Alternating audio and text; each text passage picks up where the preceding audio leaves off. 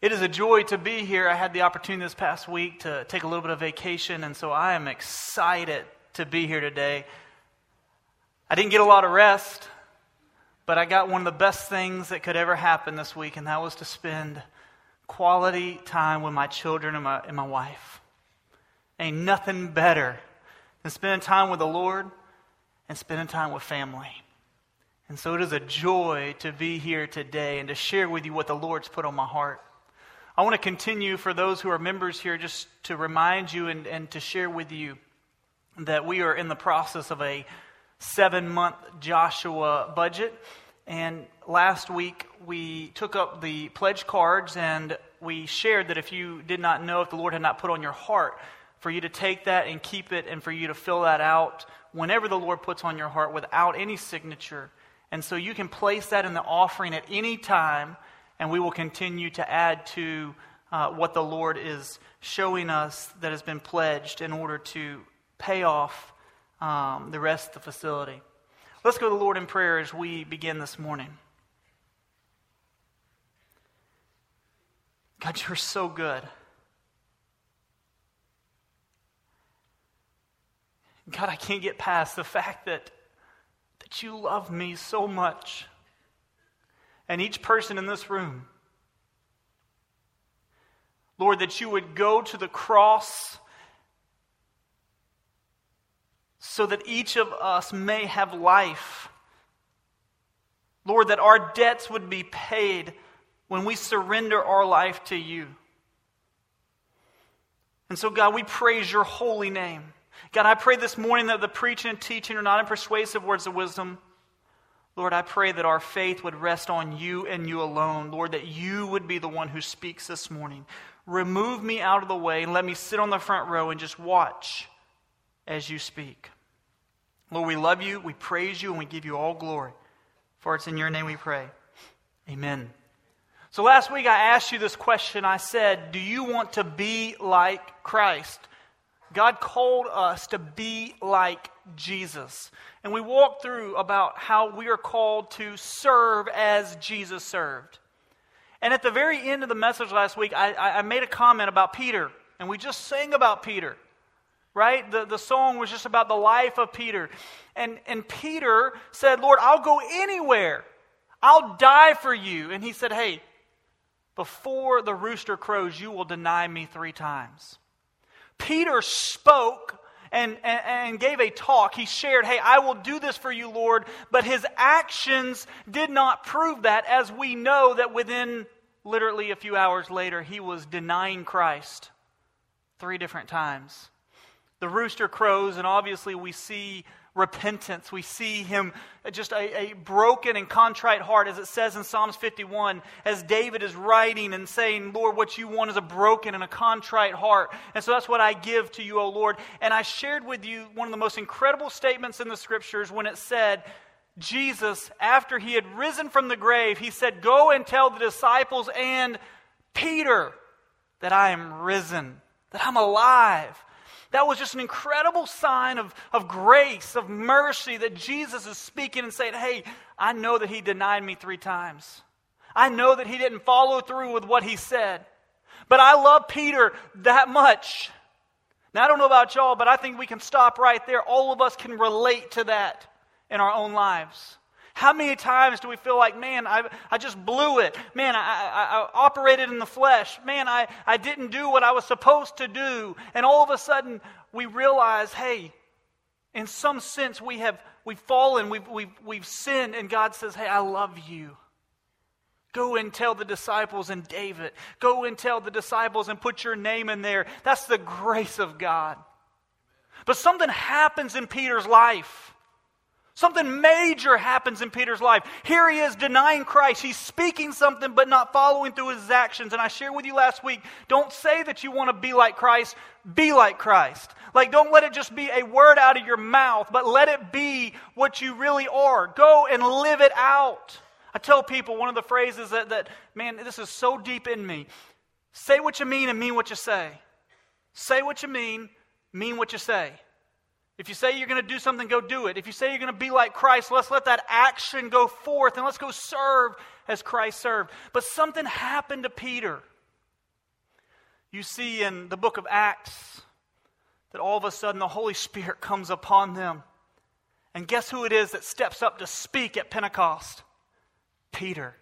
And Peter says, hey, it's Jesus who you crucified. He paid it all for you.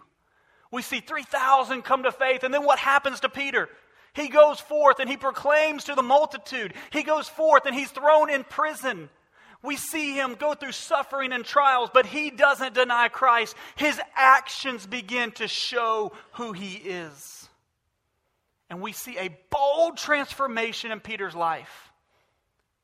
Jesus, in chapter 13 of John, as we taught last week, speaks to them and he says, Peter, you're going to deny me. But then in chapter 14, which is where I want you to turn today, in John chapter 14 and John chapter 15, Jesus speaks of what's about to happen in Peter's life. He begins to explain what's going to take place. And I want you to start in John 14, and we're going to do 15 through 17, then we're going to jump to chapter 15. In John chapter 14, verses 15 through 17, it says this. Now remember, Jesus is still talking, and it's one of the last messages that he gives to his disciples. He just said, serve as I serve. I want you to wash the feet even of Judas. Serve as I served and love as I love. And then he says in verse 15, it says, if you love me, you will keep my commandments. I will ask the Father, and he will give you another helper, that he may be with you forever. The word another there actually means of the same kind. The Holy Spirit. We know that in the scripture later on. But it says that I will bring you another helper. He will give you another helper, and that he may be with you forever. Now I want you to see verse 17. This is powerful stuff here. It says, that is the Spirit of truth, whom the world cannot receive, because it does not see him, and look at this, or know him. But you know him, because he abides with you and will be in you. So what do we see here in the scripture? We see two things. Jesus is saying, hey, I'm going to go away and I'm going to send the Holy Spirit to come. The world, number one, the world will not, they won't know him. They don't know him. And so he's not in them. But he said, you who know him and know me and abide in me, the Holy Spirit will dwell in and abide in him. We see here that we must know Christ. Y'all remember a couple weeks ago we talked about the mission, the vision of Luke 4:18. I gave you 4 words that we are to know, to grow, to show, and to go. We must know Christ. When we know Christ, he abides in us. He abides in us. The Holy Spirit dwells inside of us. One of my favorite things is Acts 19. When Paul goes to Ephesus and all of a sudden there's a few that get saved and they go off and he teaches them and he trains them and then he sends them back. And Ephesus is where the temple of Artemis was. And in the book of Ephesus, or Ephesians, in the book of Ephesians, he's penning to these new believers that he had poured into, that he had eventually left to continue on. And he's penning to them and he says, hey, listen, the Holy Spirit, Christ lives in you. Why did they need to know that? Because everybody would see this great temple of Artemis and they'd say, well, where's your God? Well, he doesn't live in a temple made of hands. He lives inside of us. This is what's happened to Peter. Peter now in Acts chapter 2, the Holy Spirit comes upon him and look at what takes place. Acts 1:8 says that you'll receive power. He goes out with power. And it's all about abiding in Christ. Look in John chapter 15, verse 1. It says, I am the true vine and the Father is the vine dresser. Can I stop there for just a second? If you feel comfortable underlining or circling in your Bible, will you circle the word true? Will you circle the word true there? Let me tell you why.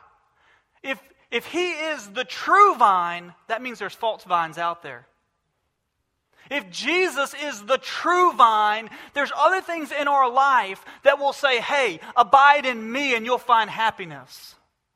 Hey, abide in me and you'll find, some things even say salvation. Look at false religions out there. Come and be a part of this false religion and you will find your way to heaven. No, Jesus says, I am the true vine. It's me, no other. I am. I am the true vine and the Father is the vine dresser. Each branch in me that does not bear fruit, He takes away. And every branch that bears fruit, He prunes it so that it may bear more fruit. You are already clean because of the word which I have spoken to you. Abide in me and I in you, as the branch cannot bear fruit of itself unless it abides in the vine. So neither can you unless you abide in me. I am the vine. You are the branches. He who abides in me and I in him, he bears much fruit. For apart from me, you can do nothing. If anyone does not abide in me, he is thrown away as a branch and dries up and gathered them. They gather them and cast them into the fire, and they are burned. And skip down to verse 11. These things I have spoken to you so that my joy may be in you and that your joy may be filled. Today I want to ask you this question. What does it mean to abide? What does it mean to abide in Christ? We see Peter in John 14. Jesus is saying, hey, listen, the Holy Spirit's going to abide in you. In John 15, he says, I am the true vine. Abide in me. What does it mean to abide? The Greek word there means to remain, to abide, or to stay. It's very simple. To remain, to abide, or to stay. One pastor puts it this way, and I want us to really zone in on this definition. He says, hour by hour abiding in Christ is hour by hour trusting Him to meet all of your needs. Let me say it again. Hour by hour abiding in Christ is hour by hour trusting Him to fulfill and meet all your needs. Now, as we go throughout this morning, I want that to be what continually comes back to your mind. Like when we abide in Christ, we're trusting Him to be our all in all. Every bit of who we are, everything that we need is Him. See, too often in life, we say, God, you can have everything but. Lord, I'm just uncomfortable giving you this. Well, you're not abiding. If we are holding things back from Christ, then we're not fully abiding in Him. We have to trust Him for our food every day. I know that sometimes we trust our refrigerator, but we've got to trust that God is the one who gives our every need. We got to trust Him for oxygen. We got to trust Him for the clothes that we're wearing. We got to trust Him for shelter. We got to trust Him in our sickness and in our suffering. We got to trust Him in our finances. We got to trust Him in our job. We got to trust Him in every area of our life for us to be abiding in Him. So often we want to have processes and plans in our life to get ahead. We want to do this, do that, do this, and then we'll be all okay. What we really just need to do is abide in Christ. We really just got to abide in Christ. I have learned that when I try to hold back and keep my life safe, I'm in the worst place I can be. But when I abide in Christ, I'm in one of the most glorious and joyful places I could ever be. I didn't say that it was like, it is the safest in Christ, but in this world there's going to be suffering and pain and all these different things. But the joy will never be stolen because God is enough. He's enough for me. He's all I need. Nothing else will satisfy. We must abide hour by hour, moment by moment, trusting God to meet all of our needs and for Him to be our treasure. So when we abide in Christ, the true vine, there's 4 things I want to show you today.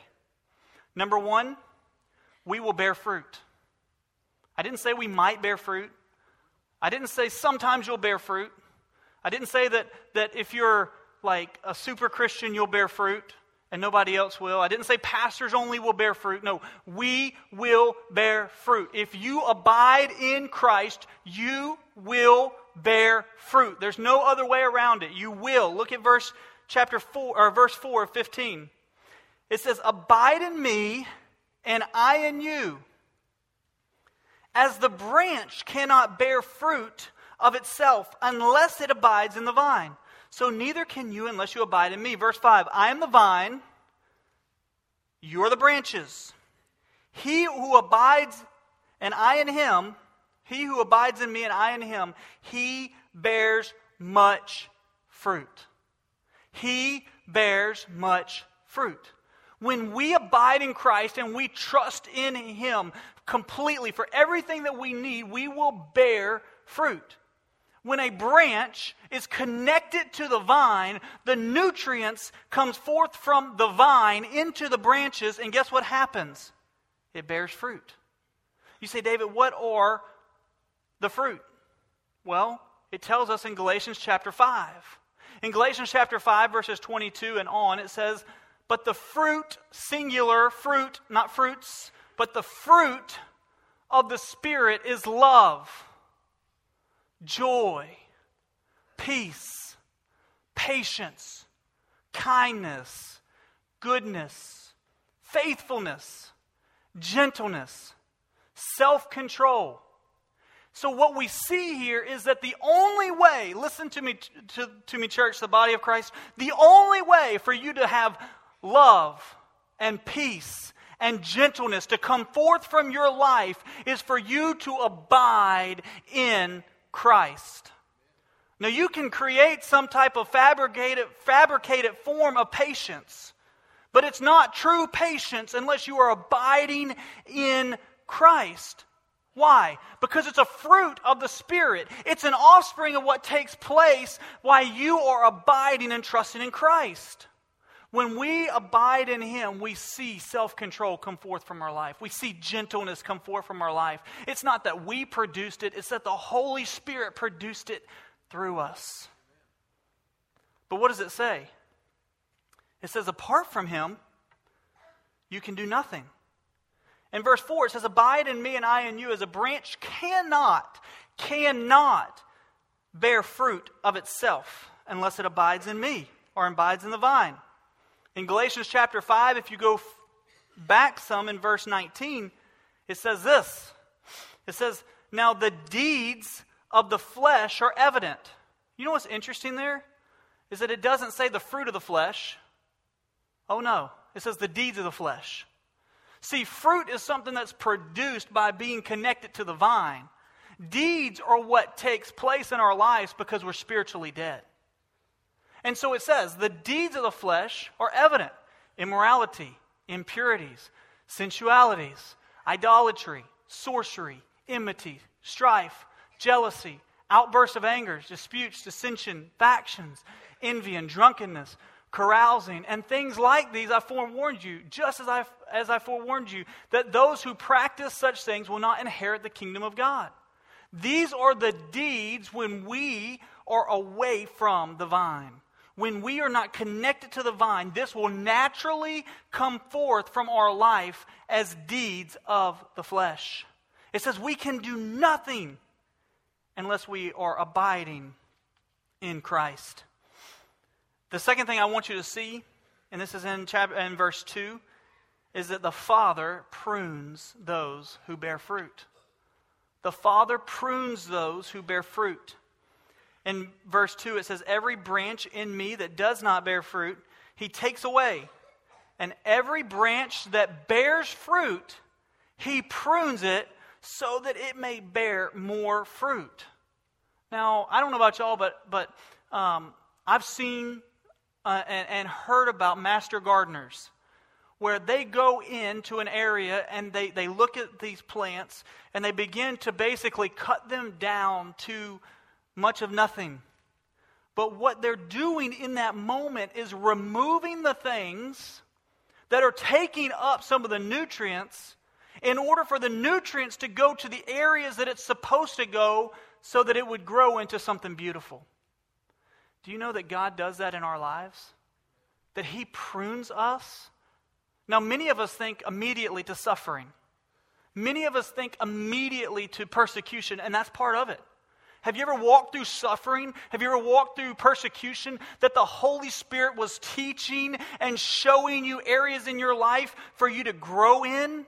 Look at what it says in the book of James chapter 1. In James chapter 1 it says, "Consider it all joy, my brethren, when you encounter various trials." Wait, hold up. Like joy? Excitement? Yeah, because you realize the end game. It's not that you're like super excited that you're walking through a painful event. It's that you're excited and have joy because you know that Jesus, that God is with you through it all, and that He is your provider. And that He's teaching and growing us through this. It says, "Count it all joy, my brethren, when you encounter various trials." And it says, "Knowing that the testing of your faith produces" what? Endurance. It produces endurance. It begins to teach us and to show us. Let that endurance have its perfect result so that you may be perfect and complete, lacking in nothing. When we are walking through suffering, when we are walking through painful events in our life, the Lord is allowing us to be pruned in order for when people to see us, that they see that beautiful, beautiful fruit of the Holy Spirit. In the book of Romans chapter 5, it discusses this again, and it says this, "And not only this, but we also exult in our tribulations, knowing that the tribulation brings about perseverance. And perseverance, proven character. And proven character, hope. And hope does not disappoint, because the love of God has been poured out within our hearts through the Holy Spirit who was given to us." We see that as we walk through painful and difficult trials in our life, that God is allowing us to go through a pruning time in order for us to be more focused on a one desire, which is Jesus Christ. I think of a racehorse. You know, they put blinders on a racehorse. Have you ever seen them? And they're not blinding them to go straight forward. They're blinding them from the distractions to the left and the distractions to the right.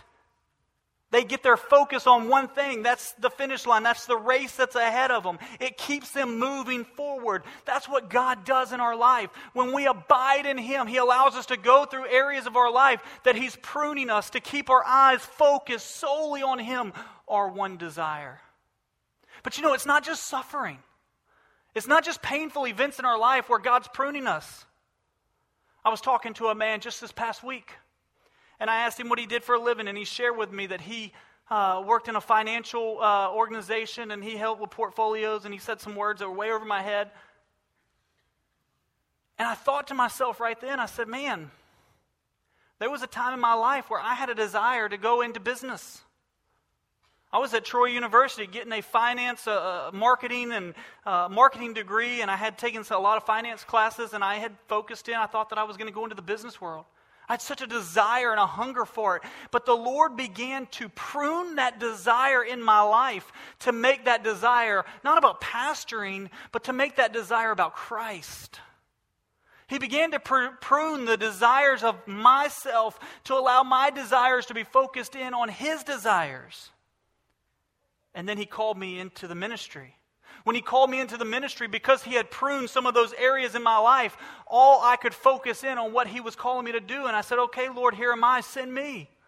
It wasn't that simple. It wasn't that easy for me to say yes. But ultimately, God had been doing a pruning process in my life so that I could have one desire, which was Jesus Christ and Christ alone. He removes the pieces that take away nutrients from the branches so that we grow accordingly as He has called us to grow. I think of crepe myrtles. How many of y'all have crepe myrtles at your house? Anybody? You know, the first time we had crepe myrtles, I've never had crepe myrtles growing up, and my wife wanted a crepe myrtle tree, so we planted one at our house. And all of a sudden, after winter came, she said, hey, we got to prune it. I was like, okay. And when she went out there to cut it and prune it, I was like, there's nothing left of the tree. I was like, what in the world? I was very thankful to know that there's other people who have crepe myrtle trees and that they were way cut back too. But then come spring, man, those things shot up. I was like, whoa. She goes, yeah, if I wouldn't have done that, you wouldn't have seen this. Isn't that what God does in our life? Isn't that what He's doing in our life when we are abiding completely in Him? But let me just tell you something. When you're going through difficult times, when you're going through pruning in your life, you better be trusting Him completely. Your focus has to be on Him and Him alone. It has to be on Christ. God took away desires in my life to give me the sole desire to let people know about the one who saved my life. Third thing I want you to see, first, we see that we bear fruit. The second thing that we see is that God prunes those. And by the way, what is pruning? It makes that fruit even more and more beautiful. People who bring fruit and pass it out to people, man, some of those are just incredible, like just amazing fruits because they've been pruned over year after year, and it allows that fruit just to be so amazing. The third thing is that we do the work of the Father. We do the work of the Father. When we're abiding in Christ, our desire is to do His work and His work alone. Look back in John 14, in verse 10 through 12, it says this. It says, this is Jesus speaking. He says, "Do you believe that I am in the Father and the Father is in me? The words that I say to you, I do not speak on my own initiative." Jesus is speaking this. "But the Father abiding in me does His work." The Father abiding in me does His work. He says in verse 11, "Believe me that I am in the Father and the Father's in me. Otherwise believe because of the works themselves. Truly, truly, I say to you, he who believes in me, the works that I do, he will also do. And greater works than these he will do, because I go to the Father." He says, hey, the Holy Spirit's coming. What I'm doing because of the Father who abides in me. But those of you, the Holy Spirit's coming, you're going to do even more works than this. You say, David, does God still heal? Brother Fred just talked about that. Look at the work of the Holy Spirit. I didn't do that, and the guy who prayed for me, Chad, didn't do that. It was the Holy Spirit, through him, the work of the Father. 7.5 years, medicine-free, symptom-free, for the glory of God. God has called us to abide in Him and to do the work of the Father. What's the work of the Father? It's to bring glory to the name of Jesus. It's to share the name of Christ to this nation, for people, and the world, And it's for people to hear the salvation, understanding of Christ, that He died for us, that we may be saved. It's to bring glory to the name of Jesus. It even speaks that. In John 15, verse 26, it says, "When the Helper comes, who I will send to you from the Father, that is the Spirit of truth who proceeds from the Father, He will testify about" who? He'll testify about me. He says, hey, the Holy Spirit's going to come. He's going to dwell inside of you, and He's going to testify. He's going to bring glory to the name of Jesus. He's going to testify about Jesus. As we abide in Christ, we do the work of the Father. And as we do the work of the Father, we are bringing glory to the name of Jesus. By the way we live our lives, by the fruit that comes forth from our life. And then the fourth thing I want you to see in abiding in Christ is this. In verse 11, it says this: "These things I've spoken to you so that my joy may be in you and that your joy may be made full." Can I just tell you something? Nobody can steal your joy. Nobody can steal it. You can let somebody take it from you. You can lose your focus.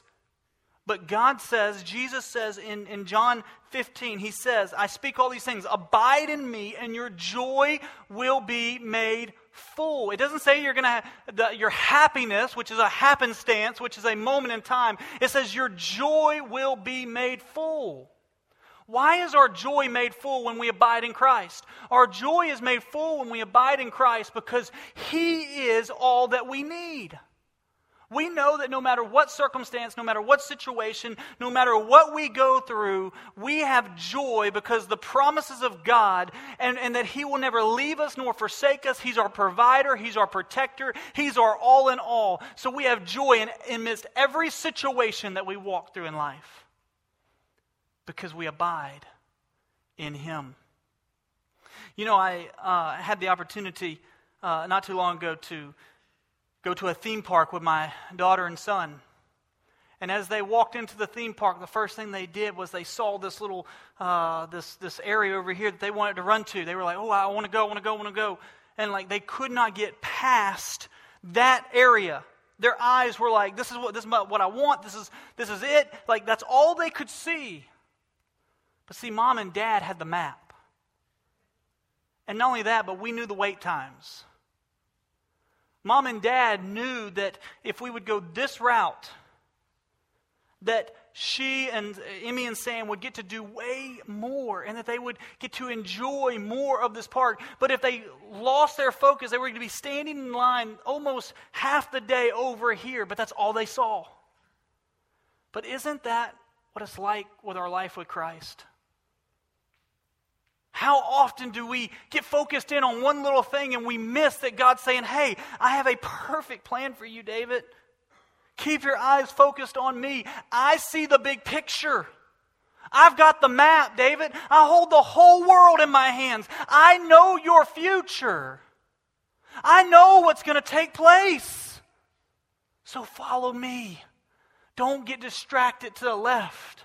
Don't get distracted to the right. But instead follow me and your joy will be made full. But so often, instead of abiding in Christ and allowing the fruit to come forth from us, we get distracted and we say, I'm going to go over here because I'm going to find happiness over here. And what do we find? According to the Scripture, when sin enters in, it's death and destruction. It's pain. It's hurt. And Jesus is saying, follow me, abide in me, trust in me. Abiding in me hour by hour is trusting in me hour by hour to bring about your every need, to be your provider. So we see in the Scripture that we'll do the work of the Father, that our joy will be made full, that we'll walk through pruning so that we'll bear more fruit, and that we will bear fruit. But the Scripture also tells us, if you go back to John 14, it also tells us that the world does not know Him. In John 14, I shared this, verse 17, it says this, and it's going to be up on the screens. It says this, it says that is the Spirit of truth whom the world cannot receive because it does not know or does not see Him or know Him. The world cannot bear fruit. Why? It doesn't know Him. It says right below that, but you know Him. It doesn't say that you know about Him. Listen, there's a major difference. In church, I've got to say this. There is a major difference between knowing about Christ and surrendering your life to Him and truly knowing Christ. You know what the difference is? One is dead and one's alive.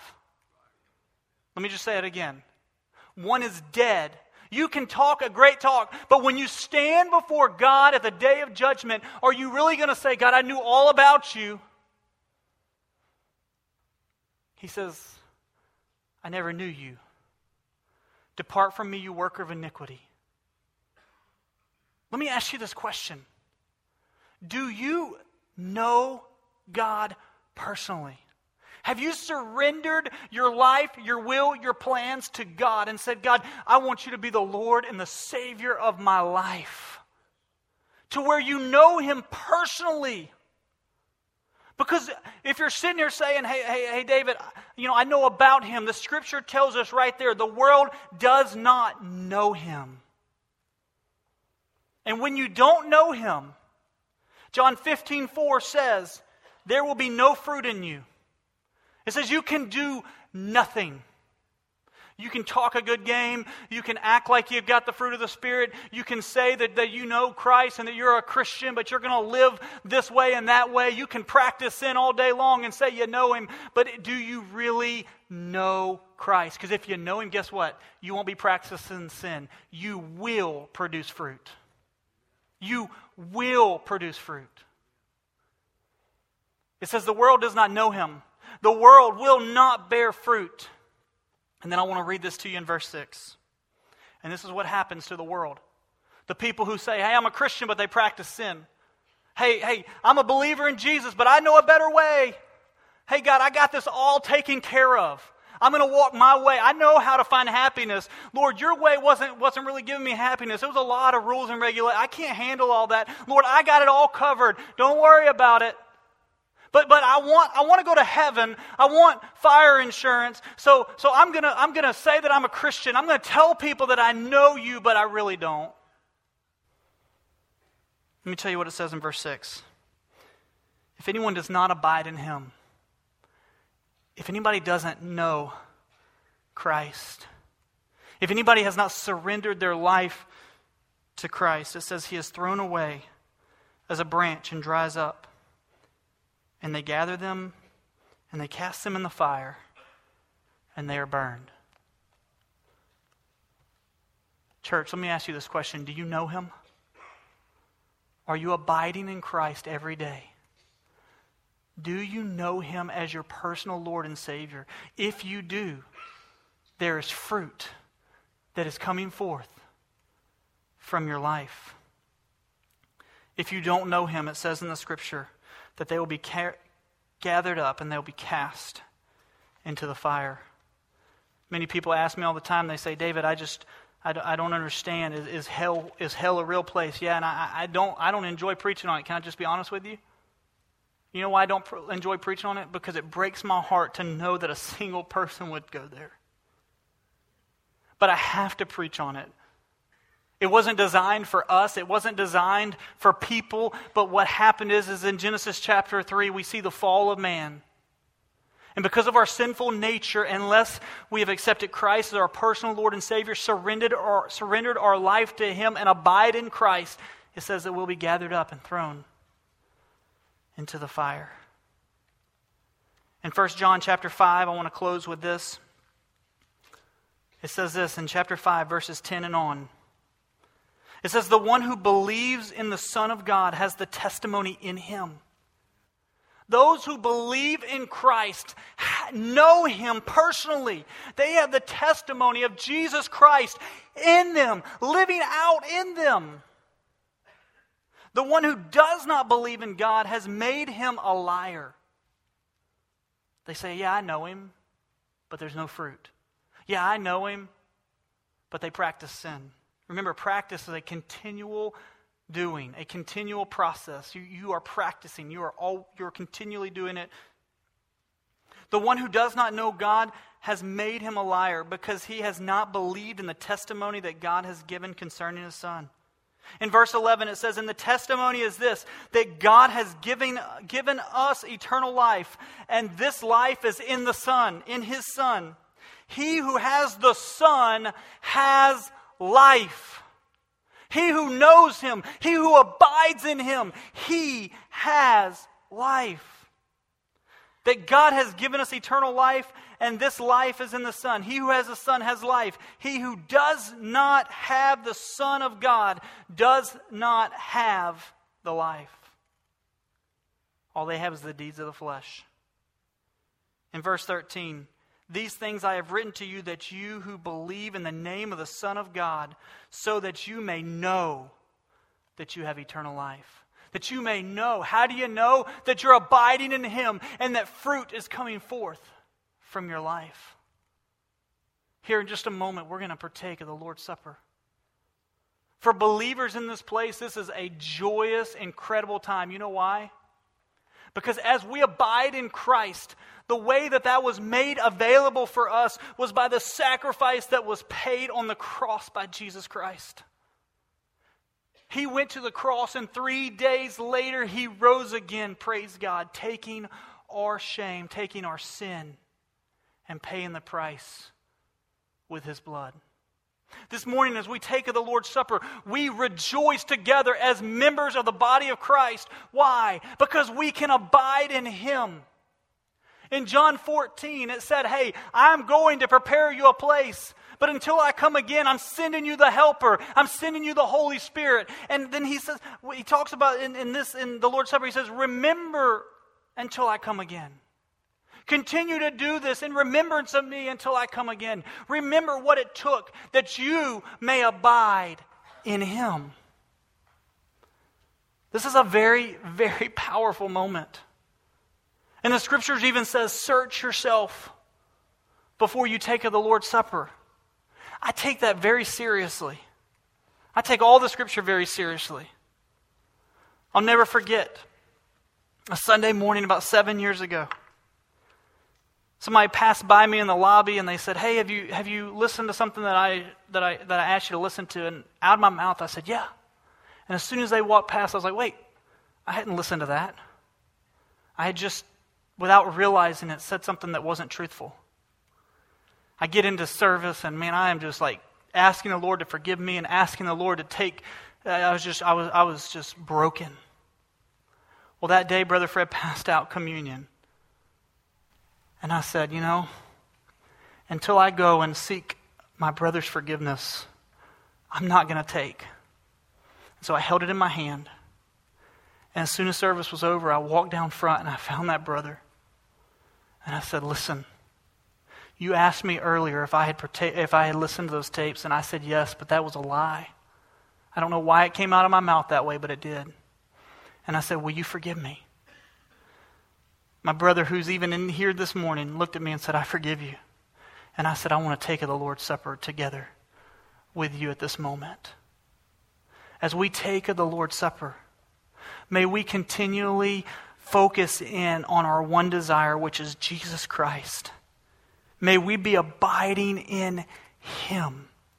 Remember, abiding means hour by hour, trusting God to provide your every need. He'll never leave you nor forsake you. And when we take of this here in just a few minutes, as we take of the Lord's Supper, we are remembering what it took, and we're remembering that He will never leave you nor forsake you, that He is with us through it all. Through it all.